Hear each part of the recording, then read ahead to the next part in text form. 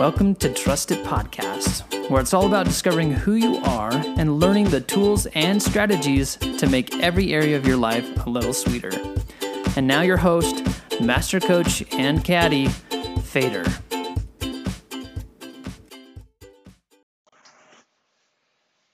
Hey, big aloha.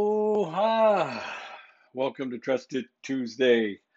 Thanks so much for being here. I always appreciate it, and I thank you for the traction that we're getting and for the word you're spreading.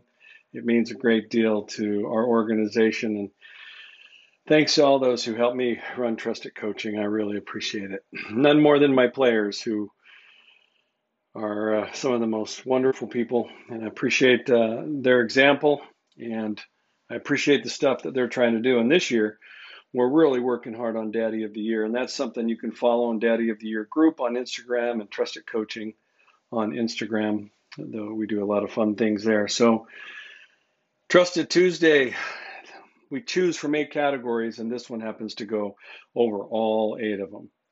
Now, don't put this one down. I'll try to do this within my time frame of 10 minutes, but not sure I'm going to be able to do it. I'm going to scream if I don't get this one done on time. Don't be the screamer. What does that mean? This really comes from the Daddy of the Year category. I'm writing a book on called Daddy of the Year. And one of the chapters in there is say, hey, Mom, Dad, don't be the screamer. This area covers emotional, physical, spiritual, social, relationships, sexual, business, finance. It covers all the area, and all of us are susceptible to this and participating in it in some degree. You know, there's an old phrase that says, sticks and stones will break my bones, but words will never hurt me. But a better response might be, sticks and stones won't break my bones, but words will break your heart. Now, some of you will say, hey, you're just fault finding when you're looking at your parents. Stop criticizing them. Some will say other things. But evaluating your parents and seeing what they did is another one of these categories, so many of the formative years. But what I run into is not a lot, but a few people give resistance to this when I say, hey, just look at your parents. Because what did they do? What did they teach you in this category? It's one of the most important things to be emotionally happy. But still today, in today's world, people are still resisting that. We're not criticizing. Years ago, for example, my son Brad was playing in a basketball game. It was hilarious. I had taught these young boys how to play basketball, and I taught them some plays, and there were only 2 or 3 of them who could even shoot very well. And so I had them each do what they did well. Some dribbled well, some rebounded well, some shot well, some passed. You know, they all had good things, but we only had a couple of good shooters. And so I just designed plays that where Tommy and Dave, I didn't want them to shoot it unless they were really close, because they were not very proficient in that yet. And so we practiced with them and teach them how to shoot the basketball. But during the games, even at, tender year of 8 years of age, right around there, they still that's when they start to learn to win, So I designed this play, and the ball goes down to Tommy, and all of a sudden I hear from the crowd, a mother, Tommy, shoot it! And then a couple of times down later, pass goes into Davey, shoot it! From the mom and dad. And it's amazing how the mom and dads are always saying, shoot it, because, that's the part of the game that everybody wants to be a part of. But I called a timeout, and I walked over to the stands, and I just said, parents, don't tell your children to shoot the ball. Okay? I'm designing plays. I have specific times when I want them to shoot it. And the time when they were shooting it, because they were doing what their mom and dad wanted them to do, was throwing the whole thing off.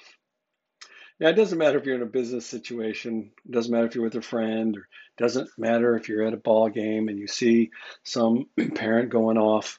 And we've all seen them. And we've even at times been that person. Well, here's some statistics that might just be good for us all to know.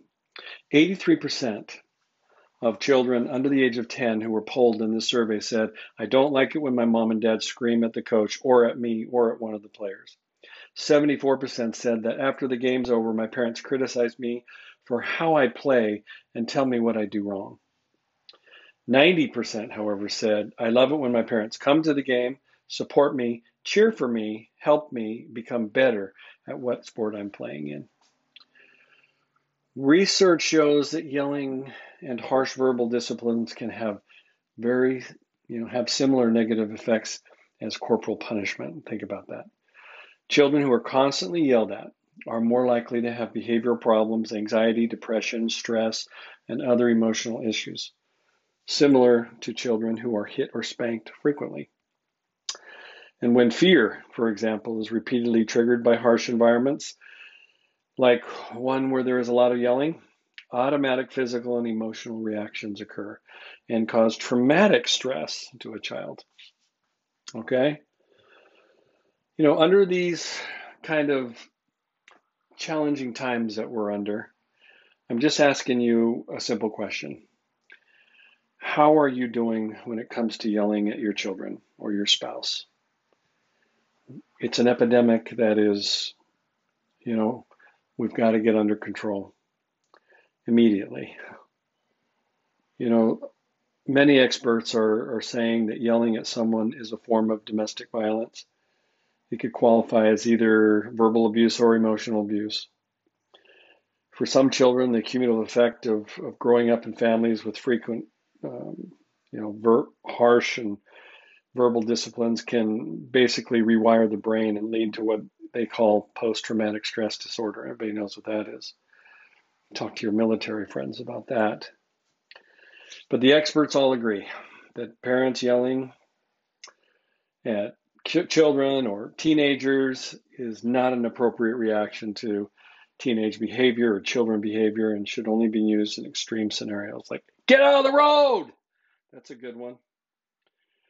If you're ever yelling at your teenager or your child,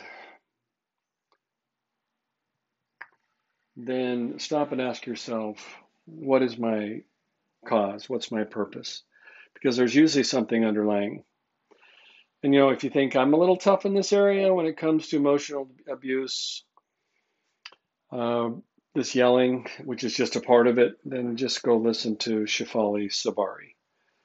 Okay, Shefali Tsabary, Tsabary. And she'll put it in a tone that is even much more difficult to tolerate than what I'm saying right now. She is off the charts when it comes to, and her book, Conscious Parenting. So, as always, actions speak louder than words. And if we want our children and other parents to follow certain sportsmanship guidelines and our example, then we need to demonstrate this through our own actions, right? We can be encouraging to our children, to their teammates, without taking it too far. We can thank coaches and referees and volunteers and not get mad at the refs, and we can offer help even when we don't feel that we know enough about the sport to be to coach enough. Years ago, I had the great opportunity to sit down with Johnny Miller's father down in California, and I was recruiting Johnny's son to play golf for the university that I was coaching at, and I asked him, so what do you say to your kids when you were working with them and you were teaching them how to play golf? And he said, I would say good shot or good swing, and that's it. And he was about 90 years old, and he looks at me and he goes, and that's all there is to say. And I learned firsthand by one of the great, the great golfers of the world, a very humbling thing. So take a look. What do you do when you see the crazy parent going crazy? Number one, avoid confrontation of any crazy parent. That's already ugly and rude. You've probably had moments where you've had nose to nose moments. Avoid being critical of your kids and other kids. Avoid being critical of the referees. Talk through the issues with the coach, maybe in private. Cheer and encourage, but don't be obnoxious. Now take a minute and write down 2 things that you can remember your parents or your teachers or your coaches or your friends saying to you that were hurtful to you when you were a kid and you were playing sports or in the ballet or in the drama team or playing the violin or whatever it was that you were doing. Just write them down. Identify them. As is always the case at Trusted Coaching, one of the things that, that's what I do, is I challenge myself and I challenge others to take a look at, how are you yelling and screaming? Why? What are those moments? What are you gaining from it? And how has it helped you in your own personal life? When is it appropriate to use it? Because there are times, as I've already mentioned, when someone's in danger. But most of the time, we see things at grocery stores and at ball games and at movie theaters, and we get all sorts of it if we listen, we get all sorts of repercussions from our children's friends if we're listening. So listen, because many of your children's friends are suffering from verbal and physical abuse, and be aware of it. And make the commitment today to use a tone that is going to be much more fashionable for you to garner a great relationship with your children, their friends, and your spouse. And you can trust it. Hey, listen, if you enjoyed this podcast, you'll want to check out the course, 18 Holes to Mastering Life. It's one of the best places where you can get step-by-step instructions and personal coaching to help you achieve your life vision.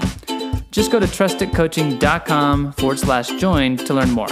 Again, that's trustedcoaching.com/join. We'll see you there.